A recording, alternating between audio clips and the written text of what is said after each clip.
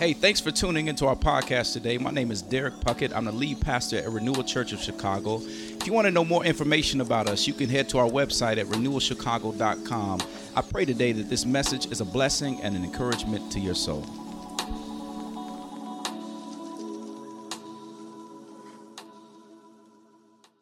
Well, family, as we get into our time this morning, by way of the scripture, in light of everything that happened this past week with the presidential election and everything that's happening in our country, I want to kind of pivot away from our moment series for a week. And that moment series has been amazing. I pray that you've enjoyed it. It's been challenging to you. If you've missed a week, go back and check it out this week so you can catch up with us, because we'll be back in it next week. But this week, we're going to pivot away, and we did so in the week in midweek worship, too. If you missed that, go check it out. Myself and Pastor Steve talking about politics and the presidential election and everything that's going on, and how we as Christians walk through that. But today, I want to further kind of help us navigate through this fog, if you want to say, with this past chaotic election, and possibly, one of the most polarizing, if not the most polarizing election of all time. All the unrest in our country. I want to pivot away, and I want to step into that moment and speak briefly to this season, because I think many of us, if not all of us, have gotten a bit off track a little bit. We've gotten a bit off track. We've gotten lost in the midst of the season. We've gotten lost in the midst of politics. So I want to step into that with us and help us navigate, if you want to say, a little bit through this fogginess. So I want you to follow with me today. And what I want to get at is that many times, that when we're thinking through our lens or the lens of our political perspective, we miss the whole message and desire that Jesus had for his people, which is oneness. And instead, we actually become more divided. Our politics begin to drive our lives. Our politics begin to drive our lives. Instead of us working together to see a better nation, we become torn apart over issues that aren't even salvific or necessary for salvation, which is what we have seen over this past year and even the last 4 years in many respects for most of us. And see, here's the argument I want to make in my short amount of time today. I won't hold you long, but the argument I want to make is that, y'all, we put too much hope in our politicians. Way too much hope in our politicians. We want them to stop the murder rate. We want them to provide better schools. We want them to stop gentrifying neighborhoods and do community development. We want them to change the city's budget and get it back in order. And hear me clearly. They should be doing all of those things. But what I'm trying to get at is that our hope should never live or die off of our politicians' choices. As believers and church leaders, our hope has to lie in Jesus. And I'm not saying anything that some of you may not know. You already know. I may be preaching to the choir a little bit with that, but here's the problem. We forget that time and time again. We forget it over and over again. And the reason I say this is because if we really believe that our hope rested and lied in Jesus, solely in Jesus, then we would be able to struggle with one another through our differences. We would understand what it means to struggle through the tensions of our political differences, where somebody can come from the whole other sides of the track, be Democratic or a Republican, and they can come together and struggle with one another instead of villainize each other, because their identity is not in their party, but their identity is in Jesus.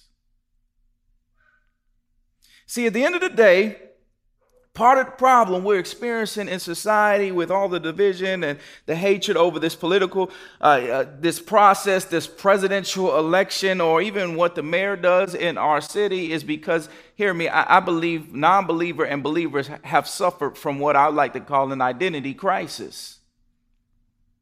See, if we really know Jesus, like we believe in Jesus, we're solely founded in Jesus, our identity is in Jesus, then you would know, you would pay attention to who Jesus intentionally hung out with. Jesus had a prostitute that he saved and rolled with him, rolled it in the crew. Then he had a tax collector, one of the most hated people in society rolling with him, but then he had fishermen who were considered the bottom of the barrel in society rolling with him, who were getting their money cheated out of them by the same tax collector that's rolling with them. Jesus is rolling with these guys, all different people from different backgrounds, but he managed to change the world with these different people from different backgrounds. And the question that it should be in your head is, well, how in the world did Jesus do that? And hear me, it's not because he was Jesus. Because he was intentional. He was intentional. So if you got a Bible, go ahead and meet me quickly in John chapter 17. We're just going to read one verse today, and I just implore you to go back and read that whole prayer in the Garden of Gethsemane in John chapter 17. We're going to read verse 11 together. So if you got a Bible and you're already there, go ahead and say, got it. If you're in a watch party or on the chat, just write that deal. If you are willing and able, go ahead and stand as we read this one verse together. The text reads, verse 11, says, "And I am no longer in the world, but they are in the world, and I am coming to you. Holy Father, keep them in your name, which you have given me, that they may be one, even as we are one." Very words of God, amen. Today I want to preach on the topic simply, a way forward. A way forward. Let's pray. Father God, thank you so much for who you are. God, I pray that as we enter a time, as we're walking through your word, would you be lifted up? So I pray each week, hide me behind your cross so that folks will see you and not me. Let the words of my mouth and the meditation of my heart be acceptable in your sight. Oh, you are my Lord and my Redeemer, my everything, God. We thank you for this time. It's in your name we all said together, amen. Amen.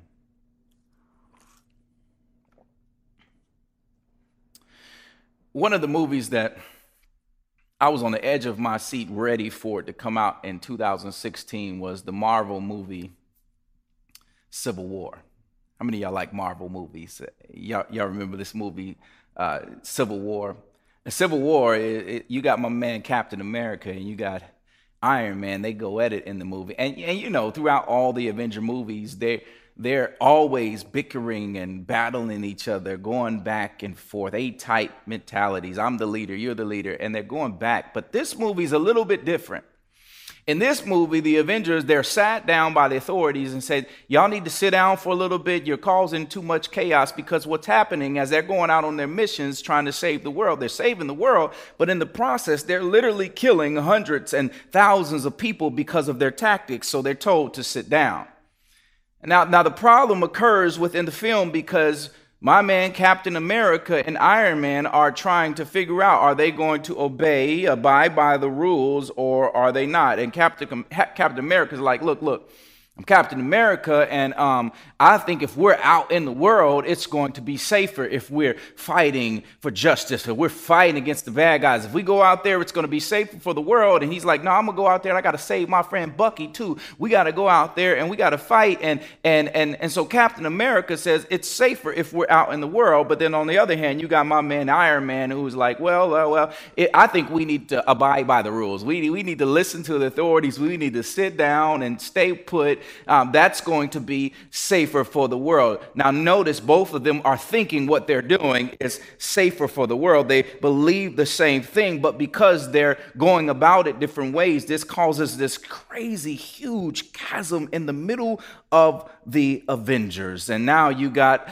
a Captain America team and you got an Iron Man team, and because of this chasm, there breaks out this huge civil war between the two of them, Iron Man's team and Captain America's team. Now here's the thing, because you might have missed it, you might not have caught it. They both have valid reasons for going about this thing the way that they're going about it, and they both want the same thing. It's kind of wild. They have valid reasons for why they're going about it. They both want to achieve the same thing, which is a safer world, but they end up fighting about how to do it. They want the same thing, but they divide over subtle differences, but want the same thing. They're not able to work through the tension of their differences, but they can't put themselves to the side. Instead, their egos rise up within them, and once friends are and colleagues are now enemies, and they're fighting each other and will never be the same again. Family, here's the point. I think we can all agree. I think deep down within our hearts, when it comes to politics and our concern with politics at the beginning, when we start to be concerned with it, whether you're Democratic or you're a Republican or you are black, white, Asian, Latino, I think at the beginning of the day, we can say that our concern with politics has to do with a better world, a better America. You may not believe everybody when they say that, but when we start out, that's probably, if it's genuine, that's where we are. It's a better America. But sadly, here's the thing. In seeking to see our goal, a better America, there's this massive chasm that has been created amongst people where it's no longer about a better America. Nope. But instead, it's about who's right and who's wrong. It's about my well-being versus your well-being. It's about getting what I want for myself. It's about which side are you on, or one being better than the other. And sadly, y'all, the church has been right up at the front of this divide. And the truth is, when we look at this scripture we're diving in today, the political divide is diametrically opposed to what Jesus prays for his followers right here in this text. Y'all, Jesus prays for oneness. Oneness. That's the way forward. Oneness.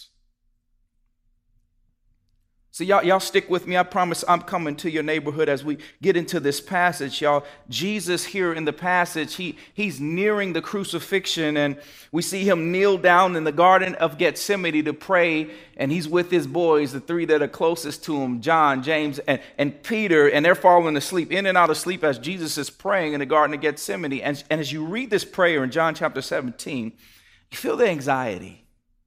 You feel the pain and even the struggle with what Jesus is about to have to undergo. But out of all the things Jesus could be praying for right now, he could be saying, Father, I need somebody else to die. I didn't come here to do this. I'm not trying to die. I don't want to do that. I mean, y'all, I'm going to be honest. If this is me, y'all better be thankful I'm not Jesus. I know I'm pastor, but I ain't Jesus. I don't know if I can sit there and not be like, God, I need somebody else to be on that cross. It's not me. I'm a good guy. I don't know if I'm that good. But I'm thankful for Jesus, because when you read this prayer, he doesn't pray that. The thing about it is that's mind-boggling is that Jesus prays for oneness in here. He says, Father, let them be one like you and I are one. And it messes with your mind, because why in the world, out of all things that Jesus could be praying for, why would he say that? Jesus is saying when he's praying this, that as he walks through, he said, they believe because through my words and through my works, they've come to know that I am God.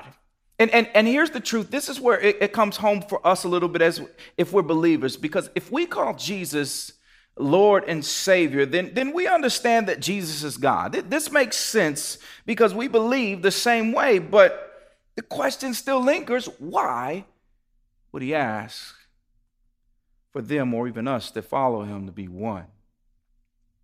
He answers this question in verse 20 and 21 when he says these words. Look at him. He says, I do not ask for these only. Don't miss this. He says, I do not ask for these only, but also for those who will believe in me through their word, that they may all be one, just as you, Father, are in me and I in you, that they also may be in us, so that the world may believe that you have sent me. Don't miss that. See, if you haven't caught it, Jesus is asking for oneness, because through oneness, people will come to know God. That's good. Now hear me. Oneness does not equal uniformity.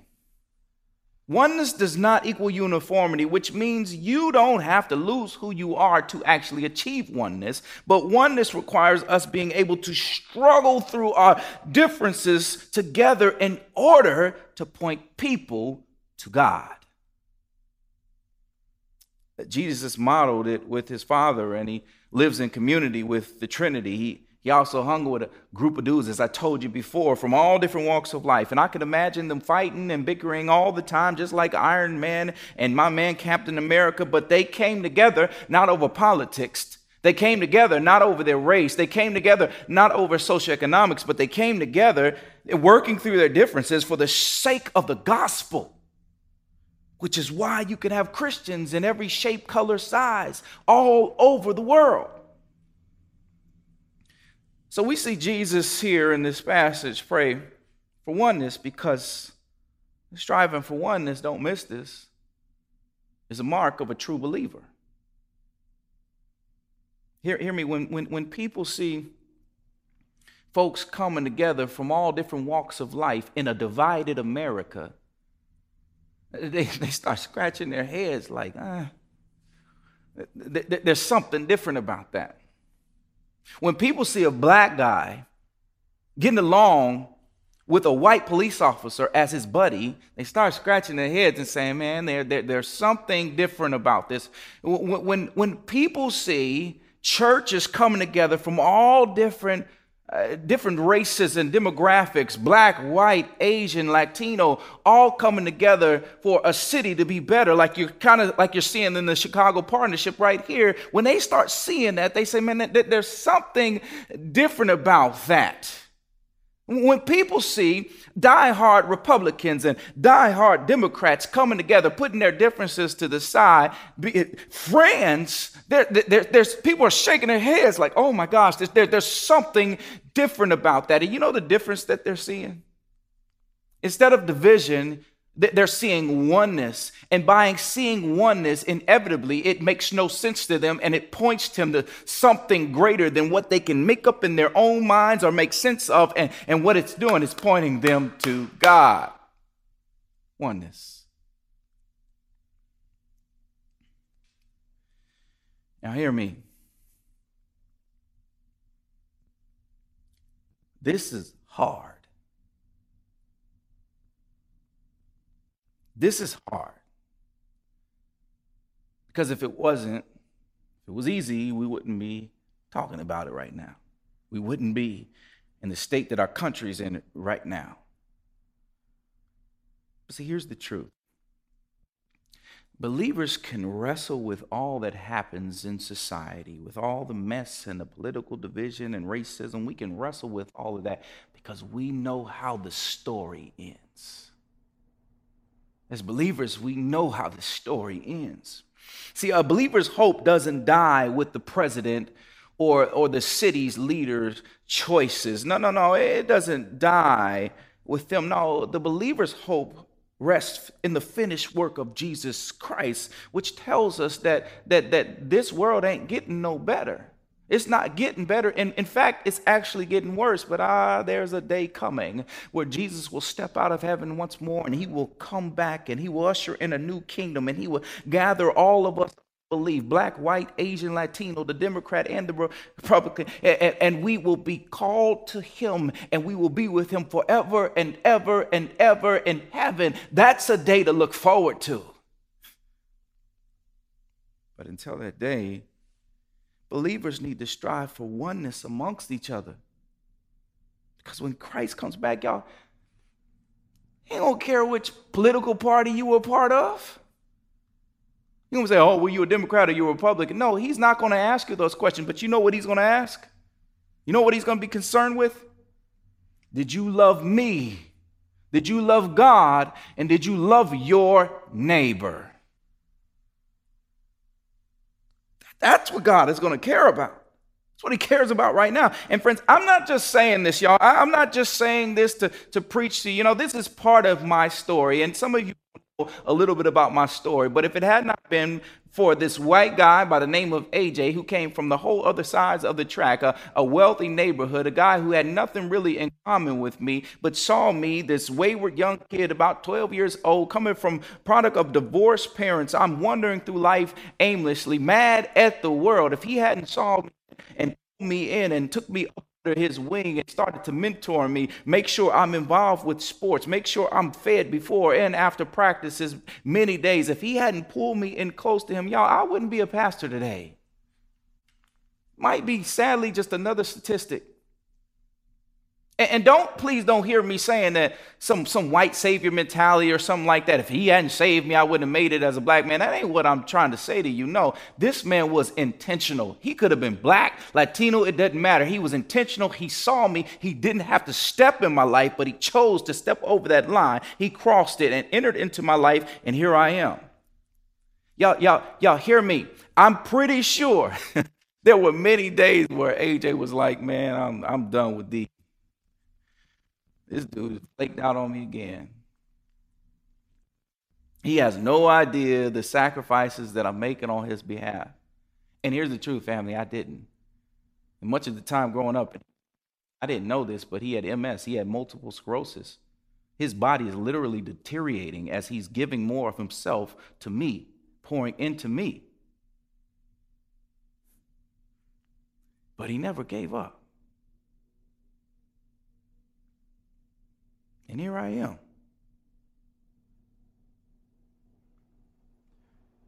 Friends, hear me.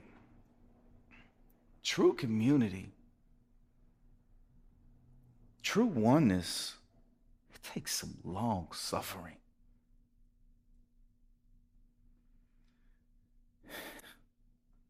It's not always easy. Remember this the next time your friend or your parent or your spouse or your church, your president, remember this the next time they let you down. Don't give up. AJ didn't give up on me. Jesus didn't give up on the disciples. And here we are. Let me ask you, who are you persevering with? Who are you walking alongside of through the good and the bad? Are you really seeking to be one with others?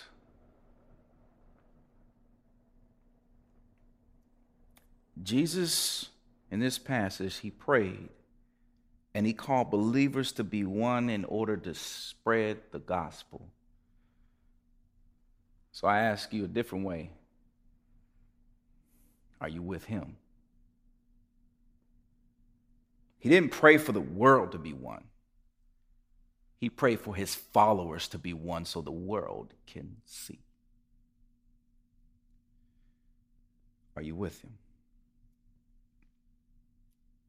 I'm not asking you to be with me. I'm asking you, are you with him? Friends, it's really easy for us to become enamored with what makes us feel good, or the political party we've always been associated with, or our family's always been associated with. But I really believe if we just looked at this political race and if we asked, did I get out of it what was good for me or what I wanted to see, then we definitely have missed Jesus. We've missed Jesus, and we definitely missed the premise of Jesus' prayer here in the text.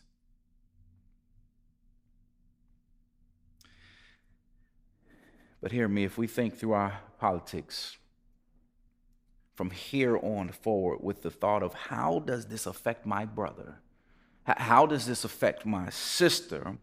Then I believe we will not only see a voting system filled with people with right motivations, but in turn we'll see a major shift in our world, in our economy, because instead of focusing on ourselves, we slow down and we ask the question, how does this affect my neighbor? See, true oneness and change is found by seeking the betterment of someone else.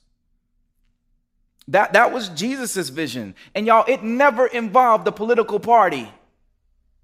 Let me say that again. It never involved a political party. I mean, your Christianity is not determined by how you vote, but instead by how you love God and your neighbor. So family, we move forward by striving for oneness, not our rights, not what feels good to us, but oneness, which may not look like what's in your best interest, but it may be in the interest of another person. Nobody has won this election because your candidate won. No, you didn't win because your candidate won and his lost or hers lost. No, Christians win by striving with one another as Jesus called us in order to show a watching world what true oneness really looks like. I need y'all to hear this. Hear me. We win when our dinner tables change. We win when we hurt for those that are different than us. We win when we fight for and we care for those that are marginalized, the poor, the disenfranchised, the people that are on the sidelines. We win when we stand on those lines and we fight for justice. This is what Jesus did when he died for sinners like you and me, people who had nothing in common with him. We were different from him, and he calls us to do the same. Family, one can't truly love God and not love their neighbor. So again, let's strive for oneness.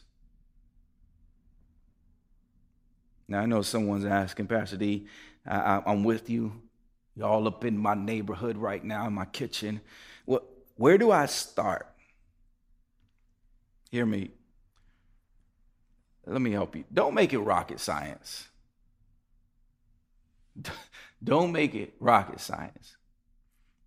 Jesus didn't, so we shouldn't. All Jesus did is he hung out with 12 guys on a day-to-day basis, and he shared his life with them. Their lives were changed. They went out and changed the whole world. It wasn't rocket science. He hung out with them and he shared his life. So hear me. An easy thing to ask is, how can I diversify my dinner table? How can I let people into this intimate space with me, invite folks in and have dinner with them, have table talk? Now, I know we're in a pandemic and you like, well, Pastor, I ain't letting nobody up in my house. But look, I guarantee some of y'all been Zooming people while you sitting at a dinner table. Zoom somebody you don't normally Zoom. Have a conversation with them. Make a plan that when this thing loosens up, we're going to go out. We're going to eat together. We're going to invite people into these spaces instead of eating with the people that I always eat with, eating with the people I always vote with, eating with the people that are just like me. No, eat with somebody that's different. Do life with somebody that's different than you. A second thing, again, it's not rocket science, is learn to listen. Learn to listen. And don't just listen to the words that are coming out somebody's mouth.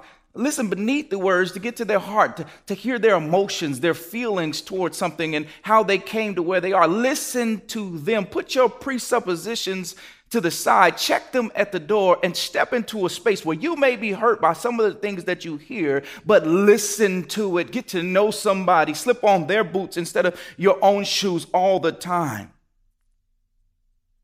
Family, like Jesus, we achieve oneness when we live intentionally and we cross barriers that God never put up between us. Now we cross those lines and we seek to have a little piece of heaven here on earth. Friends, hear me. In the wake of 2020, everything that's gone on, the church, I really believe, has the chance to step up. We got a chance to be the church that Jesus has called us to be.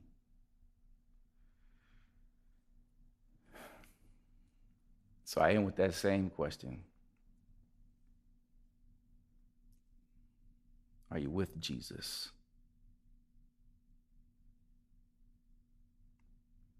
Friends, let's strive for oneness together. Let's strive for oneness. Amen. Let's pray. Father, God, thank you.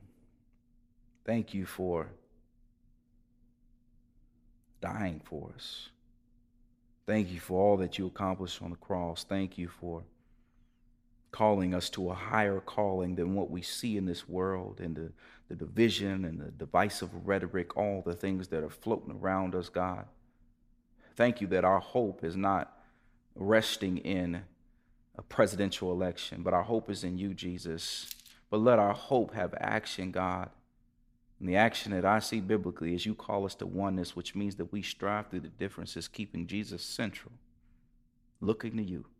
God, let us do that, and let us show the world something new, something different, sadly, that they haven't seen, but the intentional purpose that you have from us from the beginning to the end. God, let them see the oneness, and through that, God, I pray revival breaks out in our land. I pray that many will come to know you until that day you come to call us all home. So God, if we need to repent right now because of how wrapped up we got up in all this mess, God, I pray that folks would say, God, I'm here, I'm coming back, I'm trusting you with all that I have. If there's someone listening that never has given their life to you, Lord, I pray that as this message has gone on, that you've been pricking and you've been pulling at their hearts, where they're at the place where they can say, I confess with my mouth and I believe in my heart that Jesus Christ is Lord. Your word tells us in Romans that if they say those words, they shall be saved. So God, we thank you. We give you all praise and all glory. It's in the mighty and matchless name of Jesus we all say together, amen. Thanks again for tuning into our podcast today. I pray that it was a blessing and an encouragement to your soul. I look to see you at one of our services at 9:30 or 11 a.m. on Sunday morning. Take care. God bless you.